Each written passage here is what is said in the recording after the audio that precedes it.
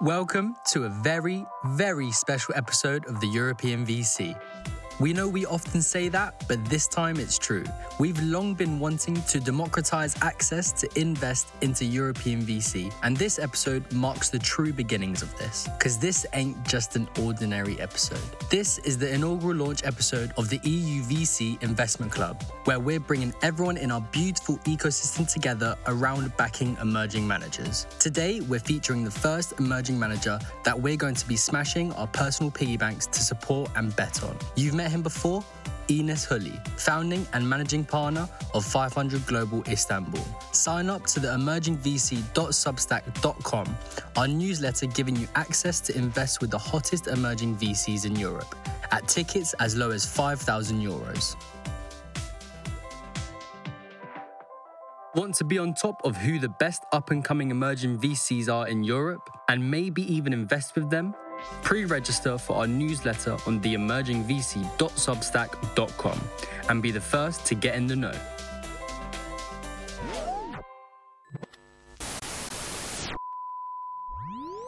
Enis, welcome back to the European VC. It's so great having you here, and especially in the context of the European VC Investment Club investing into a new fund. It's great to be here. Thanks for inviting me. Of course. Before we start, I really want to take the time to just hear a bit more about you. I think we should talk just a bit about how you got into venture, because everyone has that story and it's always curious to hear. Of course. I think the main question first becomes, how did you get into entrepreneurship? And then obviously how that transitioned into venture capital.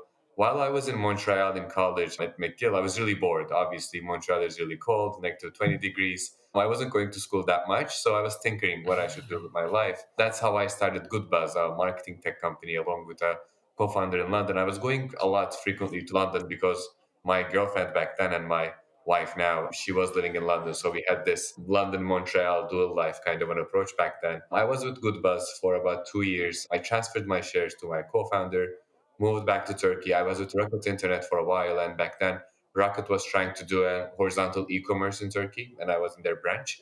So Rocket Internet decides to leave Turkey. I don't know what I'm going to do with my life, obviously. So I started a heating, ventilation, air conditioning company just to get by and make some money. And while doing that, I vividly remember being in Eastern Turkey in a construction site and listening to Jason Calacanis for like 6 hours straight in the construction site. It was obvious that I didn't want to be there. So when I moved back to Istanbul, I'm still trying to get out of heating, ventilation, air conditioning and do something in the entrepreneurial world. I was like, I might as well become an angel investor. Oh, what's better than an angel investor? Let's do an angel investor network, which is how we started First Seed. And the mission of First Seed was to invest in very early stage companies in Turkey who are trying to go to the US. And our main value proposition was going to be connecting them to accelerators in the US, like Y Combinator, like 500 Startups, like Techstars. And that's how I met with 500. Back then, 500 was trying to expand globally. I met with their team in Istanbul. They invited me to their Stanford program. I went to their Stanford program, and they were about to launch their MENA fund for the Middle East. And the investment thesis for MENA should be different from Turkey. In MENA, they invest into proven business models that are executed locally by great entrepreneurs. For Turkey, that phase has gone by. Turkey had its share of initial success stories like local e-commerce giants, local food delivery giants, local payment networks, etc. The next step would have been to have companies that export technology, which is how we carved out Turkey from MENA and decided to do the 500 Istanbul Fund, focusing on Turkey and Eastern Europe, because the investment thesis for Eastern Europe is also pretty much similar to Turkey. Awesome, Enis. And before we deep dive into Fund 2, I think it's always good fun to start by talking about Fund 1, 500 Istanbul Fund 1, because the results are quite interesting. Do you care to share? Of course. So our fund 1 was tiny. Obviously, it was a pilot fund almost. So we did our first close with $5 million. And then we did the final close with $10.5 million. And with that $10.5 million, we have invested into 40 companies. We've invested about $9 million so far. I guess the correct number is 8.8. And the fair market value of that $8.8 million is $50 million. I guess the real value is 49.5, somewhere along those lines. And the way we calculate the fair market value is always in the last round's valuation. So we don't do any discretionary upmarks. Even a company grows by 10x, we keep it at last round's valuation, and then we upmarket once there's a new primary or a secondary event. This puts us on 53% gross IRR and 4.7x gross TVPI. I think what's interesting is if you look into our IRR figure for the past 5 years, quarter over quarter, we've always been above 35% on every quarter over the past 5 years, which shows us the sustained portfolio growth, which is hopefully going to move forward over the next 4 or 5 years because we're still at year 5.5 in Fund 1. We currently have 30 active companies. Overall, we invested into 40 companies. We had 6 exits, 4 write-offs, and we have 30 companies that are active. These companies together generate about $500 million in annual revenue and have about 3,000 people employed. Only 3% of that $500 million figure comes from Turkey and from the local market. And our portfolio in total have raised about $1.1 billion to date. We have 2 unicorns, and hopefully we're going to have the third one this quarter. Many people would say, okay, but who did you attract that capital from? In your case, this really isn't just anyone because you've got Sequoia, GV, Bullpen, Hummingbird, Lightspeed, that kind of co-investors in the follow-on rounds. And I think that is quite fair to say is amazing. Just speak a bit to why you believe you've had such great success in attracting these guys. Of course, I think it comes on 2 different pillars. So first of all, our whole investment thesis relied on the fact that these companies shouldn't stay on the Turkish value chain. And by Turkish value chain, what I mean is having Turkish investors, Turkish people working in them, Turkish revenue, Turkish Series A, Turkish Series B. No, this shouldn't be the case. So the whole investment thesis was based on the fact that we're going to find these companies in the region, plug them out of the ecosystem, and put them on a different value chain and predominantly to the US value chain, given that although we're a global brand, we're really predominantly based in the US as 500. So that's one thing. And the second thing is obviously it's the entrepreneurs who did it. Our portfolio in total raised 1.1 billion. If you ask me how much of these introductions did you facilitate yourself out of that 1.1 billion, which is a question we get a lot, especially from DFIs, I think the figure is around $180 million. Although it's not that small, it's only a fraction of that 1.1 billion. And we were fortunate to back great founders who were able to raise from Google Ventures, Brookfield, Silver Lake, as you said, Sequoia, etc. And for context, Fund 1 started roughly 6 years ago, correct? 5.5 years ago, yeah. So we started deploying in August 2016. Yeah. Would you put some words to the team that made this happen? It's always fun to get to know who's making the machine work. Of course. So in Fund 1, we were a 2 people operation. Given that it was a small fund, we were doing everything. Myself and my partner, just the two of us, doing deal sourcing, portfolio management, deal making, fundraising, investor relations, etc. We never had even one person join us. Because it was a tiny fund, we wanted to stay nimble so that we can experiment. And we experimented with a bunch of different investment theses along the way. With Fund 2, now that it's a 50 million euro vehicle, at least it's going to be a 50 million euro vehicle, we have a 7 people team. And we can deep dive into that later, but we currently have 4 people, 1 vice president, 1 investment manager, and 2 analysts. All of them do predominantly sourcing, but one of them acts as a CFO, the other one acts as a community and events manager, etc. We're hoping to grow the team to 10 people by the end of the first half of 2022, and then stay as a 10 people team until the end of the investment lifecycle. A question that I think for the outsiders from the ecosystem might be a big question in their mind is that Fund 1 started at a quite, let's put it, tumultuous time in the Turkish kind of politics, ecosystem, economics scene. There just having been a coup attempt, I believe. How does that impact your operations as a fund? How did it impact, and what are your reflections also about all of that? It was interesting timing because we had all of our signatures. We were ready to do our first close. As I've said, it wasn't big. It was a $5.5 million first close for Fund 1. And then on Friday, the coup attempt happened. And I remember on Saturday meeting with my partner and discussing what are we going to do? Are we actually going to have the closing and do the first capital call, or should we postpone everything because it's, again, chaotic times? And we just decided to move forward. We said, hey, what the heck? We're just going to do the first close and the capital call. And if anyone defaults, then we'll manage along the way. No one defaulted. Everyone wired their money. And when we discussed with them back then, I guess we had like 7 or 8 LPs. A couple months later, we were discussing like, how come you reacted so fast and just wired the money? They said we were still in shock. So if you did that a week later or 2 weeks later, the result would have been different. But it was still shocking time. And we were like, hey, we promised anyway. So they wired. Obviously, Turkey recovered from that coup attempt pretty fast in every sense. I think when you look into the Turkish ecosystem from 2011 till 2019, although we had a bunch of different economic crises, geopolitical issues, etc., Turkish entrepreneurial scene gave its returns. Although the amount invested into the ecosystem has been about $50 to $100 million on an annual basis for like 10 years, it didn't grow.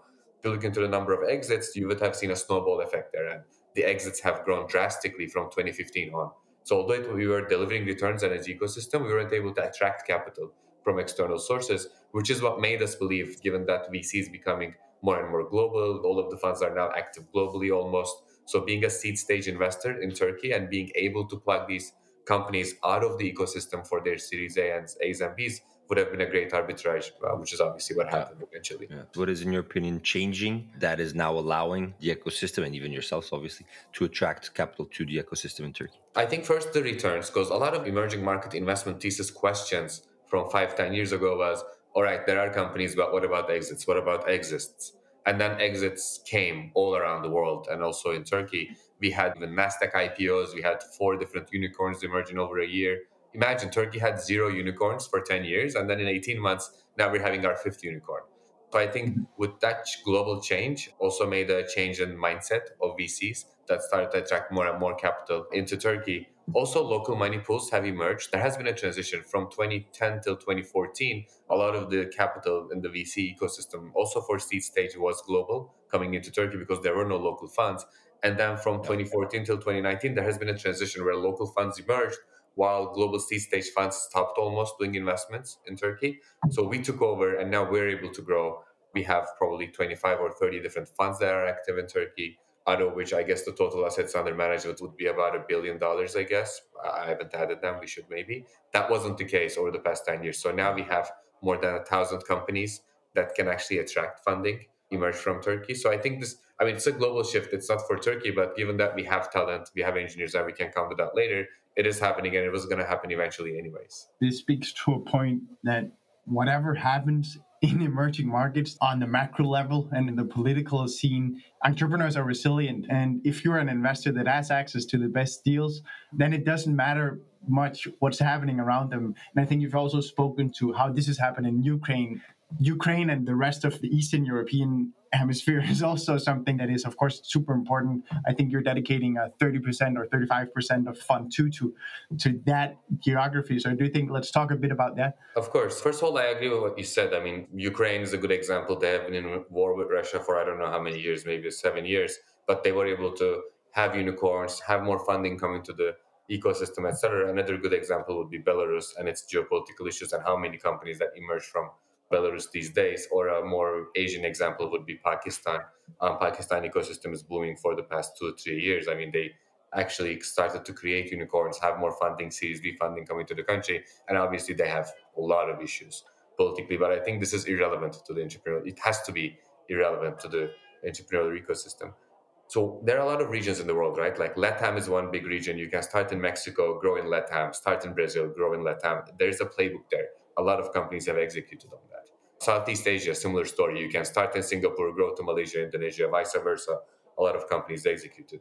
MENA became like that, I guess, like 4 or 5 years ago. And you have a lot of e-commerce companies or companies like Careem that grow from UAE to Egypt, Saudi, and become a regional success story. And the reason why these companies can do that is because both from a trade perspective, also from a culture and language perspective, the countries are more fluid and they do stuff a lot more together.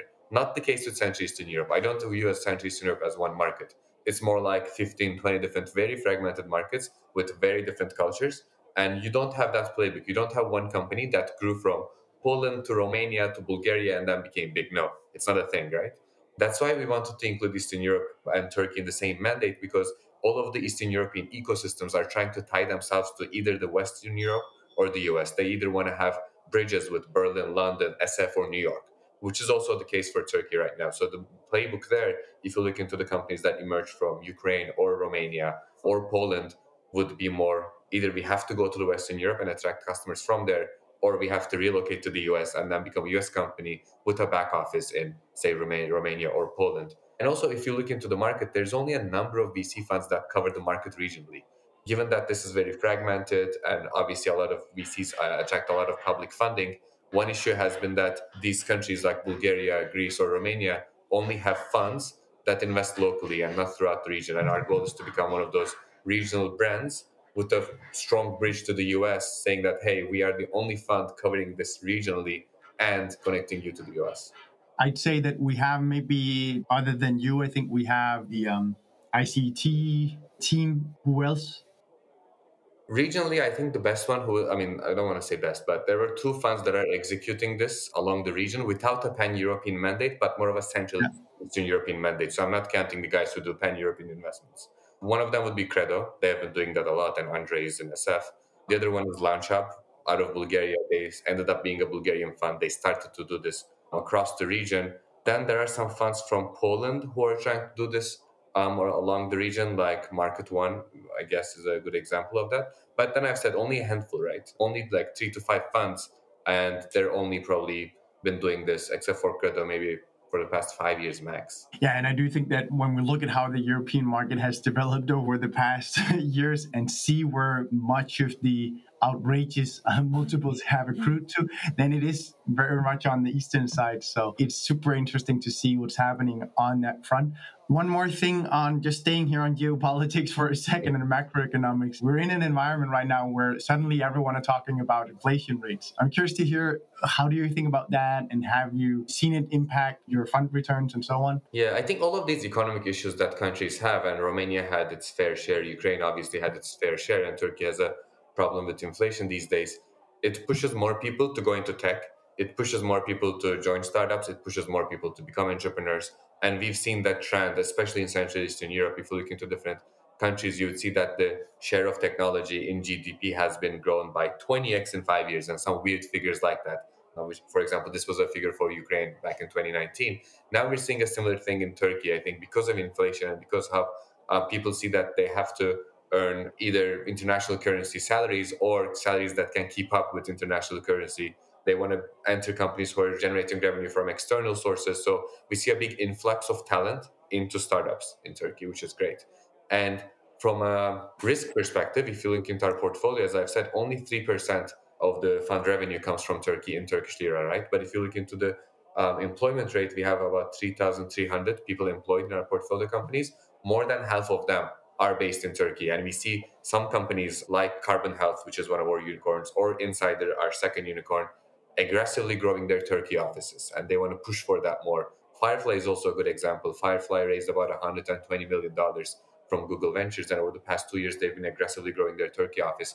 If you speak with the founders, they're not going to say it's because of cost reasons. No, that's not the first reason. The first reason becomes access to talent, because these companies don't have a problem with affordability. They have a problem with access to talent. And in Turkey, they feel like they can access to talent because of the lower competition compared to elsewhere. That's the main reason. Second reason is talent retention. They want to be able to hold on to that talent for 5 years, 10 years, which they can't elsewhere. In Turkey, they can. And then obviously the third reason becomes cost. But I think cost is less relevant. It's access to talent and then talent retention. Especially for the founders, of course, it might be less relevant, but from an investor perspective, it is quite relevant, right? Because you need to fuel the companies with less dollars, and that leads to lower valuations, and that just generates or gives you the ground for super big multiples, which is very interesting. A thesis that I have, which not so many people believe, is but I'll just share it anyways. Let's see if it resonates with some people. Let's split opportunities into two categories: obvious founders or obvious opportunities, and then unobvious founders and unobvious opportunities. I feel like in ecosystems where there's a lot of capital, the gap of valuations increase drastically. Whereas while unobvious founders are trying to raise rounds at like $2, $3, $4 million valuations, the obvious ones are raising their pre-seed rounds at 40 million. There's a big gap. So it makes sense to back the unobvious founders a lot. I mean, obviously they become successful now and then, and you would generate great returns given that big arbitrage that you just played upon. If you go into ecosystem with less capital, like Turkey, that gap shrinks. The seed stage founders go from 2.5 to maybe 1.5, but these obvious founders are going from 40 to like 7, 8. So once the obvious funders are trying to raise at 7, 8 million, whereas the unobvious ones are raising at say 2 million, it makes a lot of sense to bet on obvious funders. So it becomes an access question. It becomes a quantity question and an access question. Quantity question, but how many are there is the biggest question. I think in Turkey we have probably 8 to 10 founders per year who are obviously great. They're like top 0.1% globally. If you look into their academic background or their working experience, there's probably 8 to 10 of them per year. And do we have access to them is the second question. I think we do. I think 80% of those 8 to 10, we get that deal. The other 20%, we're working on that right now. So our investment thesis now is to back on obvious founders in this ecosystem. And you might question the fact that, oh, but isn't there a big capital influx in Turkey? Because over the past 2 years, the amount invested into VC grew from like 100 million to 1.5 billion. Not the case on seed. Obviously, a lot of mega rounds happened, which inflate that number. But if you hone into seed, you would see that from seed to Series A, the total amount invested in Turkey, for example, last year in 2021 has been $54 million. That's it. So as a 50 million euro fund, let's say deploying over 4 years, you can easily be the fund that's deploying 20% of that seed to Series A capital per year.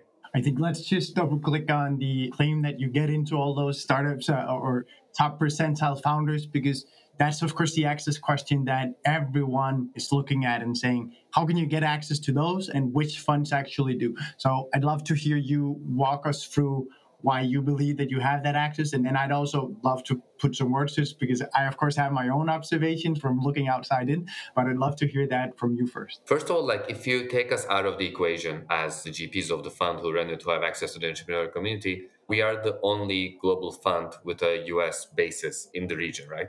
So I think that put us in a different spot from a branding perspective 6 years ago. And now we built on top of that. And I think the reason why we can access the best deals comes in two pillars. First is founders first approach, and the other one is aggressive sourcing. And to make sure that we have a founder first approach and a culture within the team and an aggressive sourcing mentality, you would see that our organization is as flat as a pancake.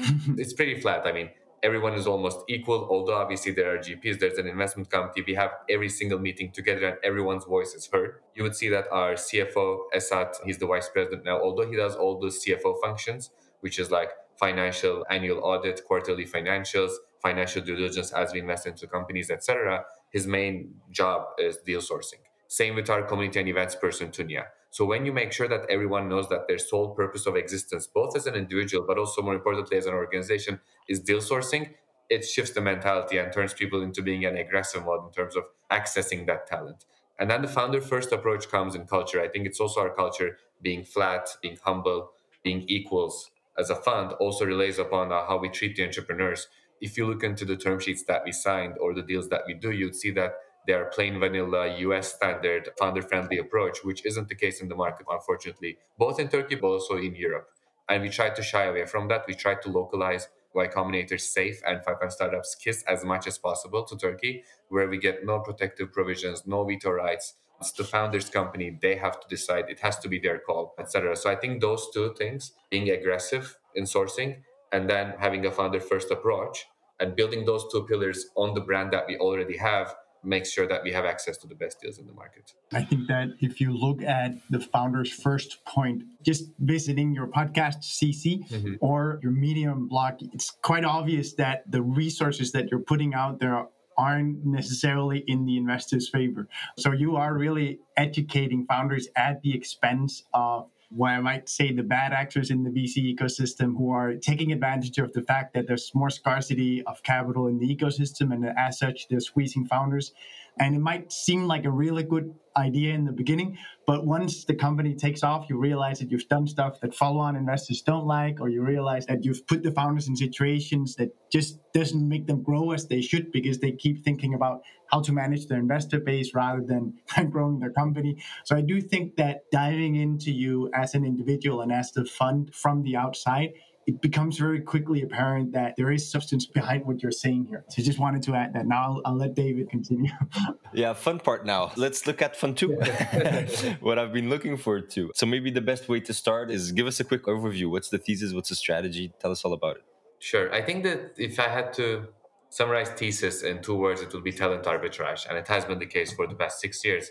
We said that there's a big talent arbitrage opportunity, both for entrepreneurs, but also for the fund ourselves. Our main goal is to have regional powerhouses, regional companies that have their technology offices back at home, but they generate revenue either globally or from more mature technology ecosystems and technology markets like Western Europe, UK, or the US. That's the core of our thesis. But if you take that down, there has been 3 categories of investments that we did from Fund 1, and we're trying to pull that over to Fund 2 right now. The first category, the first pillar of that talent arbitrage thesis is companies or entrepreneurs that are based elsewhere. They're Turkish or Eastern European, and they want to have their technology offices back at home. So they are doing the arbitrage themselves, and we have to be one of their first investors. We can help them source talent better. We can be their partners here in the local grounds, which gives us good access to those founders. So that's been the first pillar.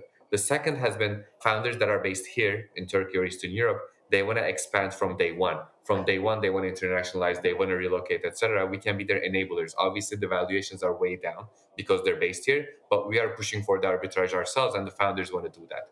For companies that are going for more blue ocean markets where they need early adapters, they need more emerged technology ecosystems with higher enterprise technology budgets, that's where the category relies upon. And the third pillar has been not every company has to export to a more mature technology market. Some companies can stay local for a while, grow their product, grow their team, generate revenue, have access to better financial resources, and then expand regionally. And as you expand, after you proven yourself in Turkey, you have to expand to countries like Turkey. You can't do Turkey and then US. Obviously, very different dynamics. So these companies in that bucket mostly expand to Eastern Europe, Middle East, Southeast Asia, and that's our third pillar. So the macro thesis on all of these three pillars is talent arbitrage, but how we facilitate that talent arbitrage differs depending on which pillar the company is. And in Fund 1, we had a healthy split between the three pillars. I'm looking here at a couple of your slides of a presentation, and I think what's interesting is looking how that macro thesis evolved from Fund One to Fund Two, right? That's really interesting. I'm here looking at these three pillars right now, and I'm highlighting geo talent arbitrage, tech transfer, regional dominance, local winners. What are these categories exactly? And I'm sure you have examples of companies that even fit into these categories. That would be super interesting to share as well. Of course. So let's start with first pillar. First pillar was geo-talent arbitrage. So these were founders that are based elsewhere, mostly in the US, but somewhat in Europe as well. And they have their technology offices in Turkey. Our big success story, Carbon Health, is a good example of that. They're now a $3.5 billion company. They used to be US only. It was a team based in the US, founders Turkish, but they're only based in the US. But as they grow, now they want to expand their software and hardware teams in Turkey. So they've been employing aggressively in Turkey over the past 2 years or so. Another good example of that would be Firefly, company that does out-of-home advertising, putting these devices on top of Ubers or Lyfts or cabs to enable context-aware, smart programmatic advertising for out-of-home. They raised about $120 million round led by Google Ventures. And from the start, they had their hardware team in Turkey. They were doing all their hardware manufacturing, shipping, etc. from Turkey. And then over time, Khan, the founder, decided that he also wants to have a software team in Turkey as well. And during COVID, obviously, it was difficult times for out-of-home advertising where the revenues shrink. And we saw that at one point, about 80% of the employment of the company was in Turkey. Now it's more like 60-40. But back then, they sustained the Turkey office because it was lower cost and they wanted to develop further. They had to let go some of their US staff. So we saw how that was advantageous. So Carbon Health and Fireflies are two good examples of that talent arbitrage category. The second pillar is what we call the tech transfer. So we find these companies or entrepreneurs that are locally in Turkey. They have to be international from day one. They have to go for more mature technology markets from day one. The product that they're building or the solution that they're building doesn't resonate with customers in Turkey because of the technology dynamics and the maturity of the market. So they want to get investment from us because we're a US brand, we are a global brand. As they relocate to SF or New York, they want to be a part of a global community and be able to leverage that global community that 500 gives them. Good example of that is a company called Vivo. Vivo is a urine strip founded by two women entrepreneurs, Gözde and Miray. They were in Turkey. They had a lab. You know these urine strips where you urinate on them, and then depending on how the color changes, you can understand your pH levels, ketone, water levels, glucose levels, etc. There are a bunch of data that this gives you. So they wanted to digitize that process, put it on a mobile phone. You would scan a urine strip, and from that urine strip, the data is there. It would give you smart recommendations that would say, hey, David, your pH level is low. Might as well eat a pineapple, stuff like that. So they had a product, and the initial go to market has to be the US, given the health expenditure, at home diagnostics, seeing how much money goes into health and stuff like that. With Vivo, seeing how much money goes into health and wellness category in the US, especially from the customer adoption cycle perspective, MENA wouldn't be their market, even Europe wouldn't be their market. So Mirai had to relocate. We invested into the company at a $1.2 million valuation. We put a 120K ticket, got 10%. They recently raised a $6.5 million round led by Draper, that which gave us a good multiple. So that's a good example of how we're finding these entrepreneurs and companies locally, pushing them to go to the US, and then raise follow-on funding in the US at a much higher valuation that we entered upon, where we can see a big uptick from 6 to 12 months. And the third category are the regional companies. So some companies that are in more mature markets, like Insider is a good example of that. Our second unicorn in the portfolio. They're a marketing tech giant now. They're huge. They have about 800 people operation in Istanbul, generating revenue from 20 different countries. But initially, if you go back like 5, 6 years, you would see that marketing tech, a lot of competition. Going to the US from the get-go would be suicidal. Going to any mature technology market would be suicidal. So your only differentiation as a company is staying local, is the fact that there's no local company that's doing that, which means you can give better support, better pricing, blah, blah, blah, accommodate their needs, hyper-localization, etc., which is what they did. So they stayed local for a while as they matured their product, grew their revenue.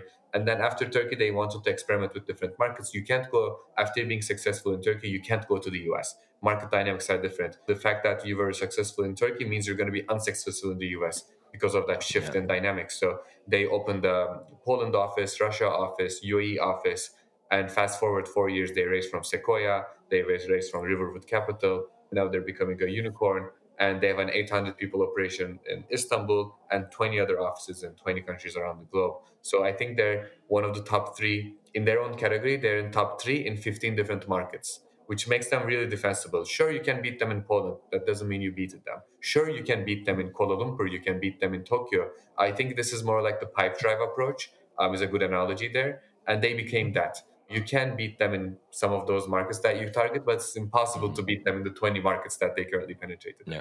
Yeah. I have a follow-up question more on the investment strategy side, because as you started off saying, Fund One invest in 40 companies, more or less divided equally across these different pillars. What about Fund Two? What's the strategy there? Going from Fund 1 to Fund 2, we had some learnings which we applied, obviously. So Fund 1 had 40 companies. Fund 2 is going to have 25 companies. So it's a bit more concentrated approach as a fund.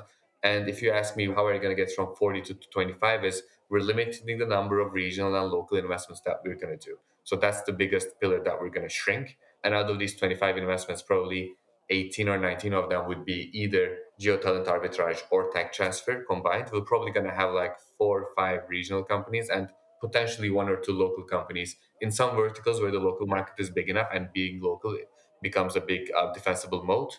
Well, we're going to do the investments, but only 1 or 2 investments. So probably less than 10% of the fund's AUM is going to go there. So the biggest differentiation was that concentrated portfolio approach from Fund 1 to Fund 2. I think the second biggest difference in the fund is the fact that we have 70% accommodated for follow-on funding, which wasn't the case for Fund 1.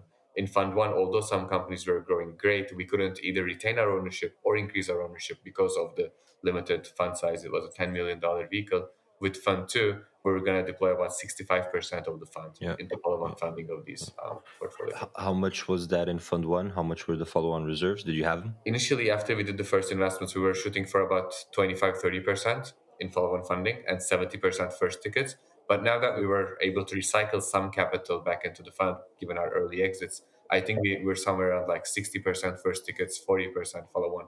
But all of these follow-ons came at a much later stage than what we would have liked because of the fact that we recycled capital and then did follow-ons. It's one thing that you're not doing as many local winners / regional champions anymore.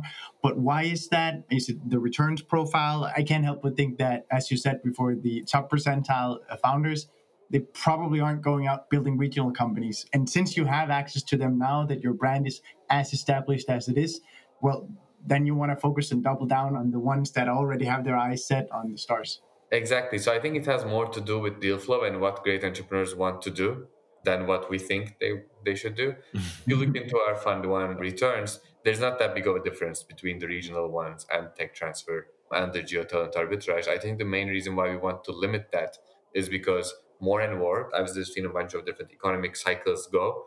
We see that more founders are going for global markets from day one in Turkey, which wasn't the case 5-6 years ago.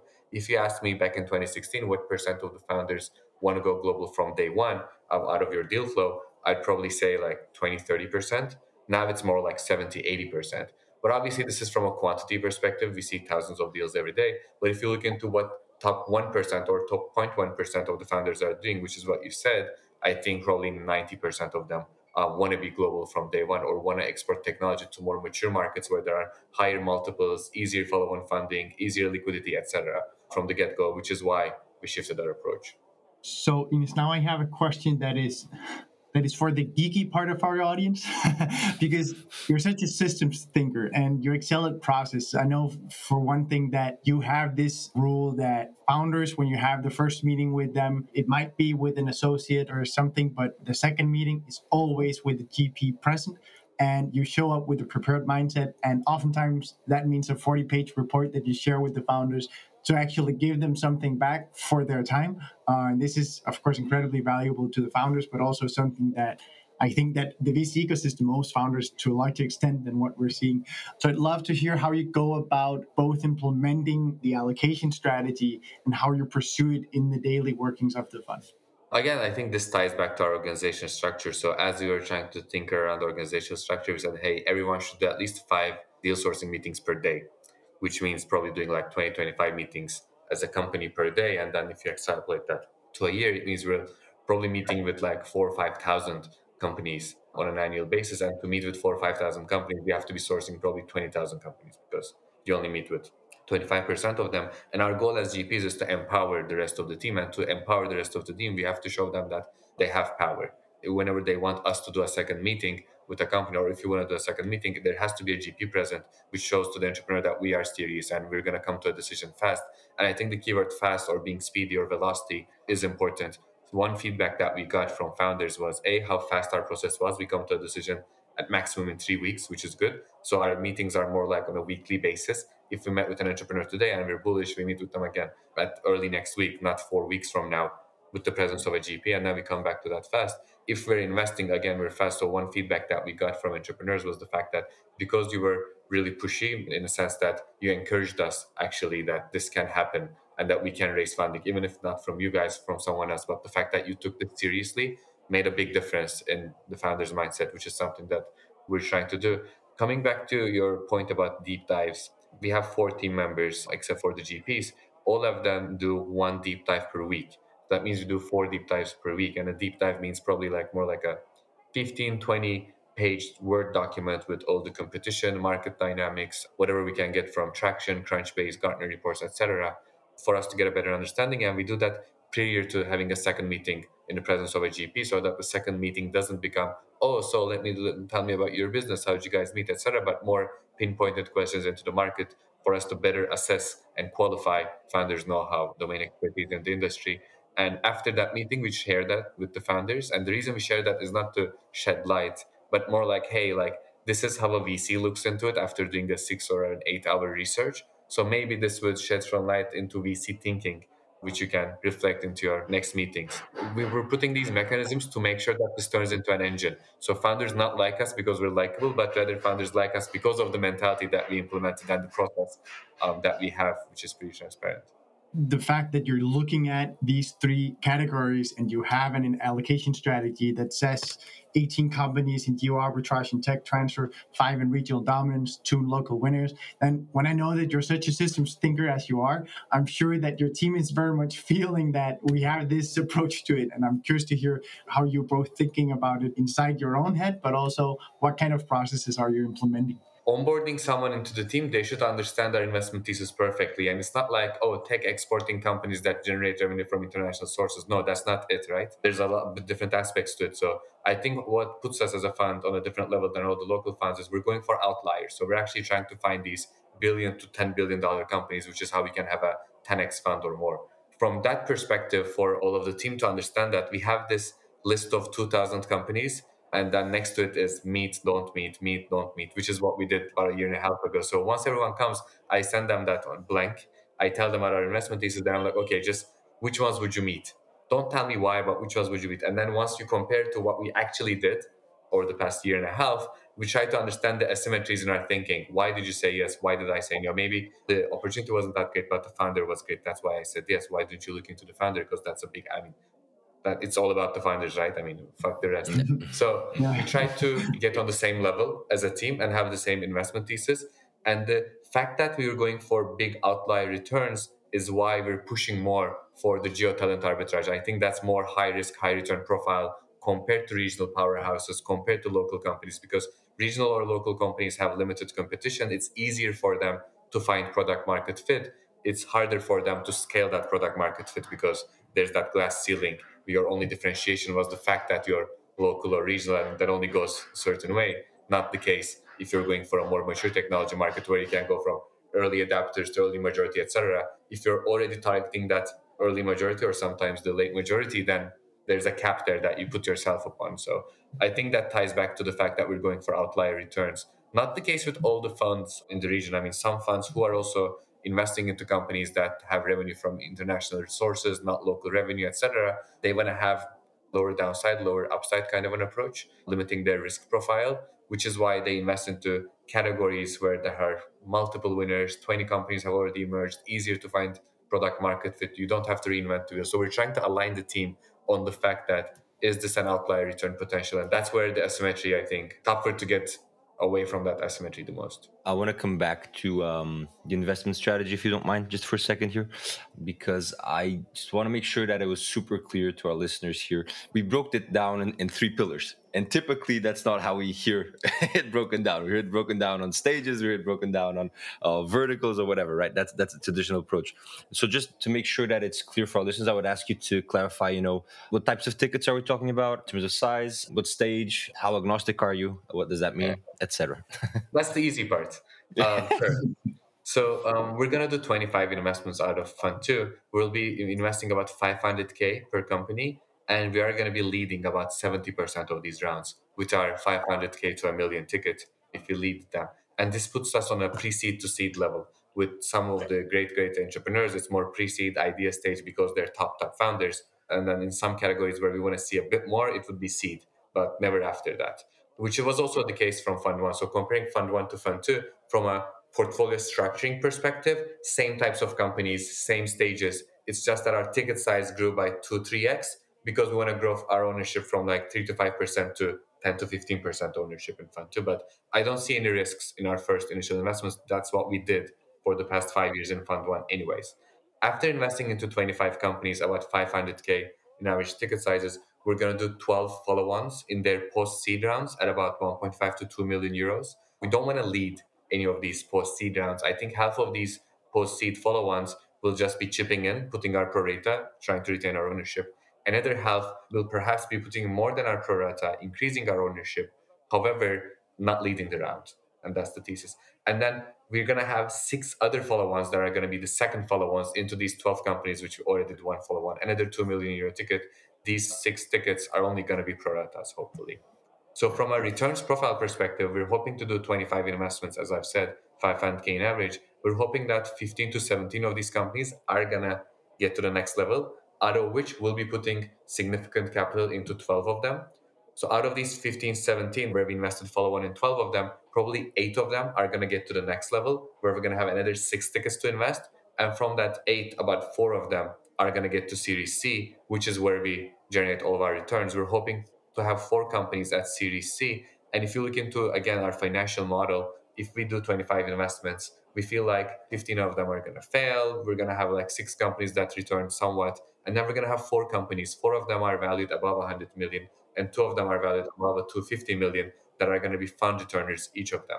You might be thinking like 100 million, 250 million isn't that very low, but that's deliberate, right? The fact that we're investing into these companies at an average of 3 to 5 million valuation means that we can get a fund returner at 100 or 250. So although we're shooting for decacorns to have a 10, 15x fund, we don't need decacorns to do a 4 or 5x fund. Yeah, just to clarify, that graduation rate that you just talked about of the companies going from stage to stage, that is very much informed by what happened in Fund 1, I imagine, correct? Yeah, it's even more conservative than Fund 1. In Fund 1, we did 40 investments, out of which all of them were lower than $1 million investment in seed or pre-seed levels. 33 of them were able to raise more than 1 million. 14 of them were able to raise more than 5 million. So if you compare that, and we're still in year 5.5, right? I mean, there's still 4.5 years to go. So obviously, as companies graduate, that ratio increases. If you compare that to what we expect for Fund 2, you'd see that we're still conservative. I think Fund 1, being at year 5.5, now having our third unicorn, is going to put us at 6x gross TVPI, which is higher than what we shooted for initially for the whole fund life cycle. So we're already there. I think Fund 1 can become 10x, 12x, I don't know, fund, depending on how the market performs. But again, we want to have the same expectations for Fund 2 and say, hey, we're going to do 4.5x in returns. Hopefully we'll overperform again, but we'll see. And maybe a similar question on the follow-on strategy you were talking about, because as you said, on Fund 1 initially you had planned to do less, you're able to do more follow-ons than initially you had allocated for that. Is Fund 2 follow-on strategy similar to what you've been doing on Fund 1? What more flexibility do you have? What are you doing that's new? What are you doing that it's more or less actually the same thing? Here is the riskiest part of Fund 2. So I'll tell you the stuff that's the same, then I'm going to tell you the riskiest part of Fund 2, where the risk lies in. So the initial tickets, as I've said, is going to be almost the same as what we did in Fund 1. So from portfolio construction, doing 25 investments, 500K each, I don't see any risk there. That's fine. Yeah. And then in follow-ons, we're going to do 12 follow-ons, 6 of which are just going to be pro rata. The other 6 is where we almost co-lead around, which is where the whole risk lies upon. The second follow-on investments, 6 of them at 2 million each, again, pro rata only, so no risk there either. Again, same strategy with what we did in Fund 1. So the whole risk, I think the biggest risk in that fund, in a 50 million euro fund that we have, is this 6 follow-on tickets where we're putting more than our pro rata. We're putting about 2 million each, so that's about 12 million euros almost. If you look into the financial model, the correct figure would be probably 10 million euros because it's 1.5 to 2. Yeah. So out of a 50 million euro fund, I think our riskiest bucket is that 10 million euro bucket. And to make sure that we do it well, that's why we had our third GP join the fund about a year ago, more than a year ago now. Aaron, he did private equity for 5 years, and then he was at a Series A VC firm in Turkey for 5 years. So to deploy larger sums of capital, having more governance and ownership rights, and doing more portfolio support is what he did as a private equity investor and as a later stage VC investor. That's why we actually want to pull him in. How do you think about then approaching the later stages and following on there? Do feel free to say more, also Sure. process wise, because I think that it's always interesting to hear how funds think about committing to teams that they already know, because that's different from doing first initial tickets. Yeah. Yeah. So I think if you look into any fund, obviously these ratios can change, but there are like the top 20% overperformers and you want to invest into them, you want to preempt their rounds, etc. There are the lowest 20% where you don't want to invest into them anyways. And then there's the middle like 60% bucket. And the biggest question mark becomes what percent of that 60% are you actually going to invest in?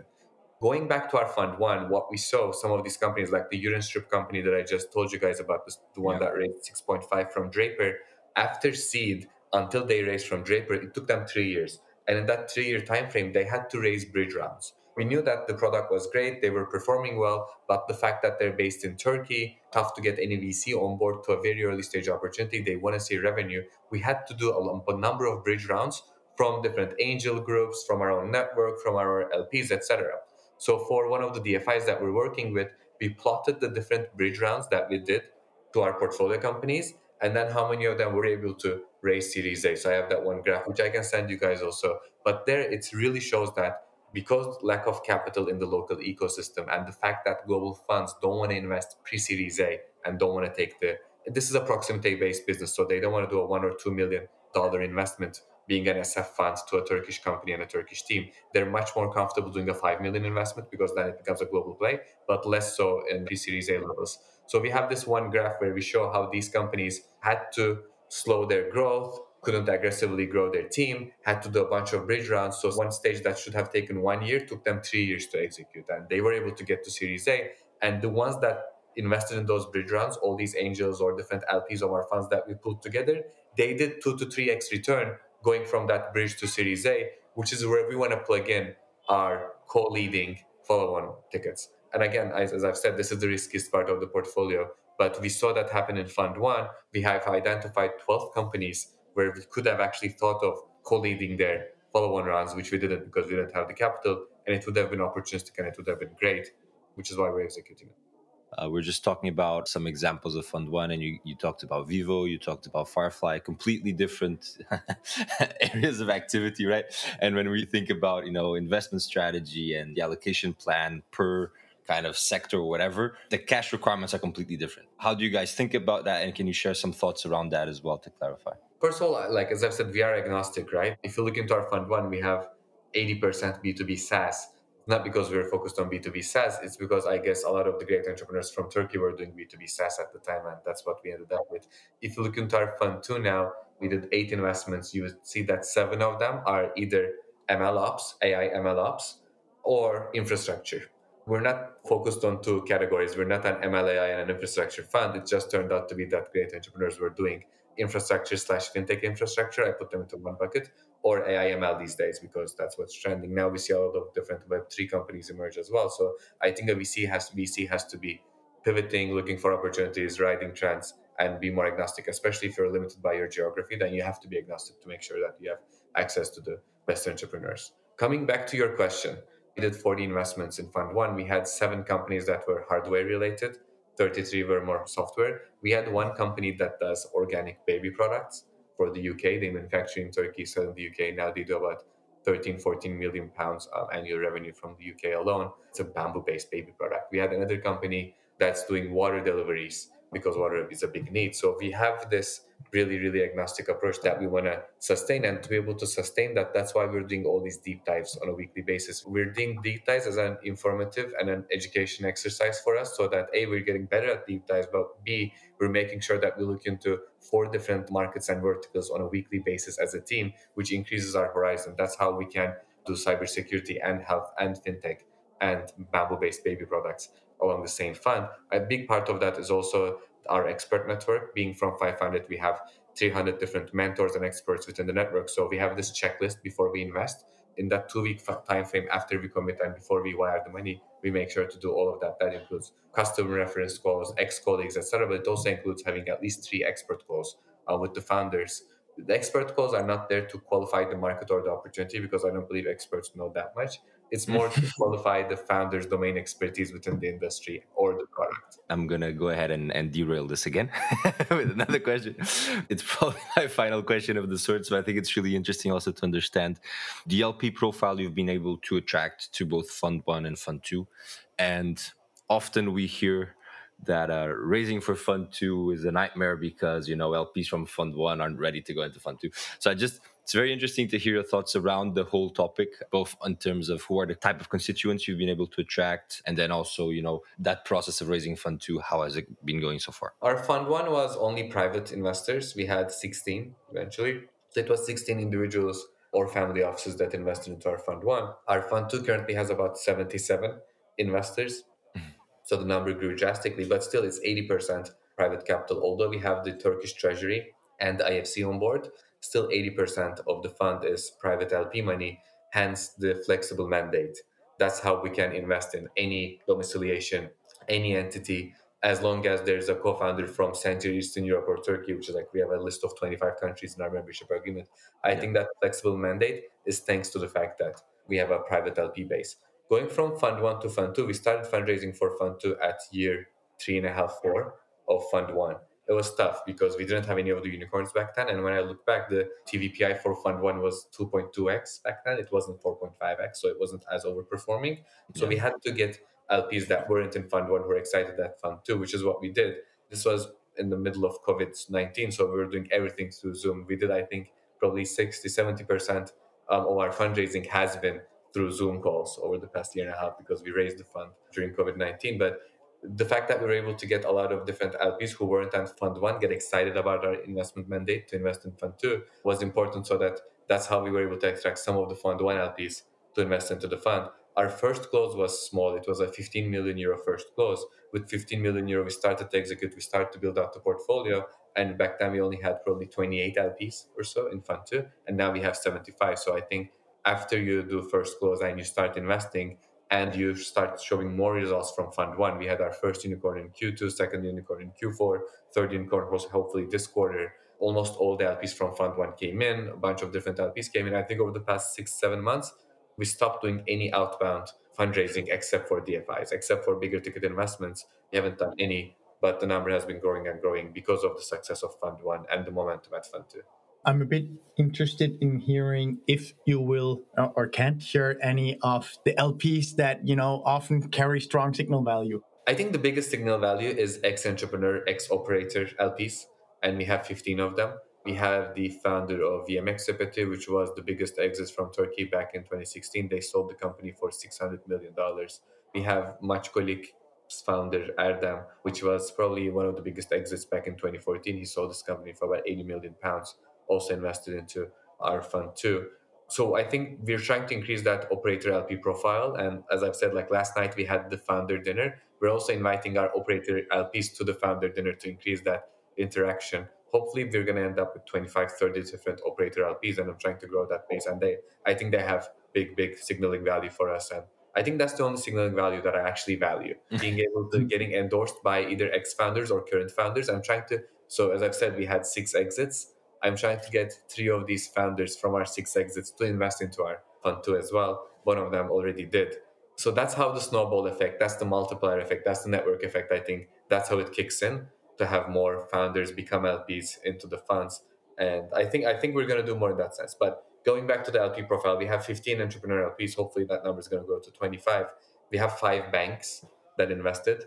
We have 2 DFIs, Turkish Treasury, and the IFC, which shows signaling value in terms of like governance, audits, everything's done structurally well, whether that's tax or regulatory requirements in the Netherlands, etc.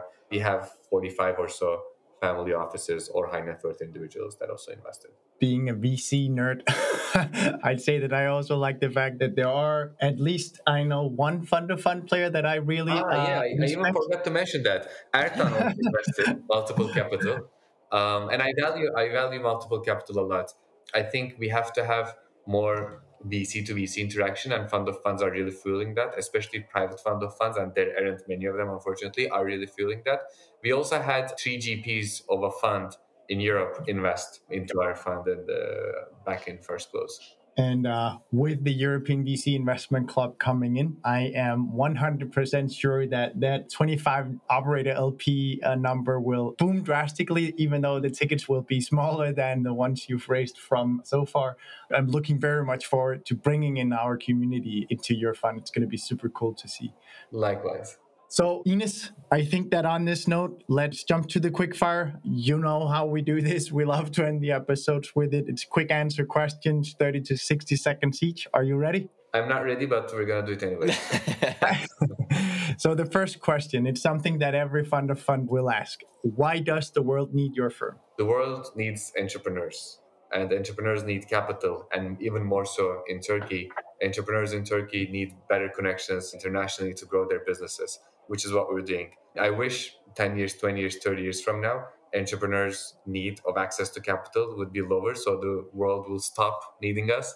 But for the time being, I think world needs entrepreneurs. Entrepreneurs need funding, and to have more talented people to work on high impact businesses, we need to be able to give that leverage, give that capital to entrepreneurs so that talent shifts towards that direction instead of getting white collar workers in different corporates.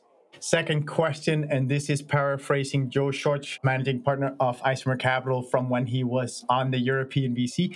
He said every fund manager needs to be able to answer the question, why do the very best founders, those that have 510 pitch decks thrown at them, choose you? I think the main reason is because they want to work with us. It's the working relationship that we're going to have over this next 10 years, which relies upon trust. Obviously, trust is a two-way street, but the fact that we go give control to them, it's more like marriage. So they want to get married to us. I can't say, oh, we add a lot of value. We have an HR person internally. Of course we do. We have a growth person internally, which is going to help with their growth. We do a lot of downstream capital introductions, blah, blah, blah. But if you're not doing any of that, you're not doing your job as a VC fund anyway. So that's stuff that everyone either are doing or has to do. Otherwise, they're going to be out of business soon. I think the main reason why they choose us is because they want to form that 10-year relationship with us. They see that there's trust and that we can sustain this not for 10 years, but potentially for 50 years going forward. And that's the kind of culture that we're trying to set. I think that value, the fact that you can give that trust and sustainable relationship to the founder, they really value that. And they don't see that in the VCs that turn this into a transactional business. We're trying to take this away from being a transactional business and more of a partnership, which is just an approach and a culture difference. But I think there's a snowball branding effect that revolves around that. And now the same question, but directed at LPs. God knows that there aren't many VCs raising capital these days. So the question is, why does LPs pick you? The answer to that is LPs should pick the VC that has the best access to the best entrepreneurs, obviously. So the question becomes, I feel like, how many GPs are out there where if they stopped working for a couple months and then they came back, they would open their emails and they would see great deals come into them. They would see that founders actually want to raise from them. So it's not like your associate, your investment manager, your analyst is doing outbound deal sourcing to generate a funnel.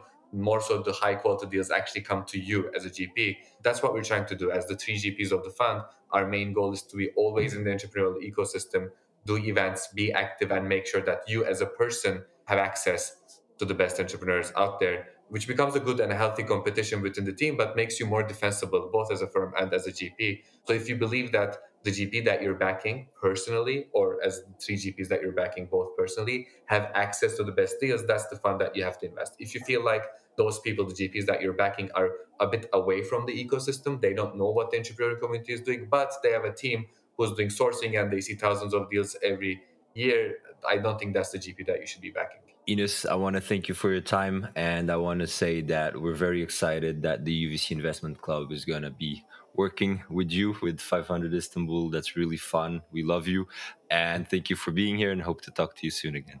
Thanks for inviting me. I'm really excited as well, being part of a bigger community, making sure that we can share deals, have a better network access, get access to different VCs all around Europe is, I think, very exciting, which is something that we're trying to do as a fund. We're trying to shift more and more towards Western Europe, going from a Central Eastern and a Turkish European fund. Obviously, we're going to be doing deals in Central Eastern Europe and Turkey, but we have to build stronger connections with Western Europe and the UK. That's why I really value this relationship. Thank you for listening to this week's episode of the European VC, your podcast for insights into the European VC industry. If you love our show, do drop us a review, share it with your friends, and join our Slack community at theeuropeanvc.com/community. And don't forget, if you would like to suggest topics or guests for future episodes, join our community and help make the best pod for everything European VC. And if you are about to raise a fund or an international round, do let us know and we'll be happy to introduce you to relevant investors.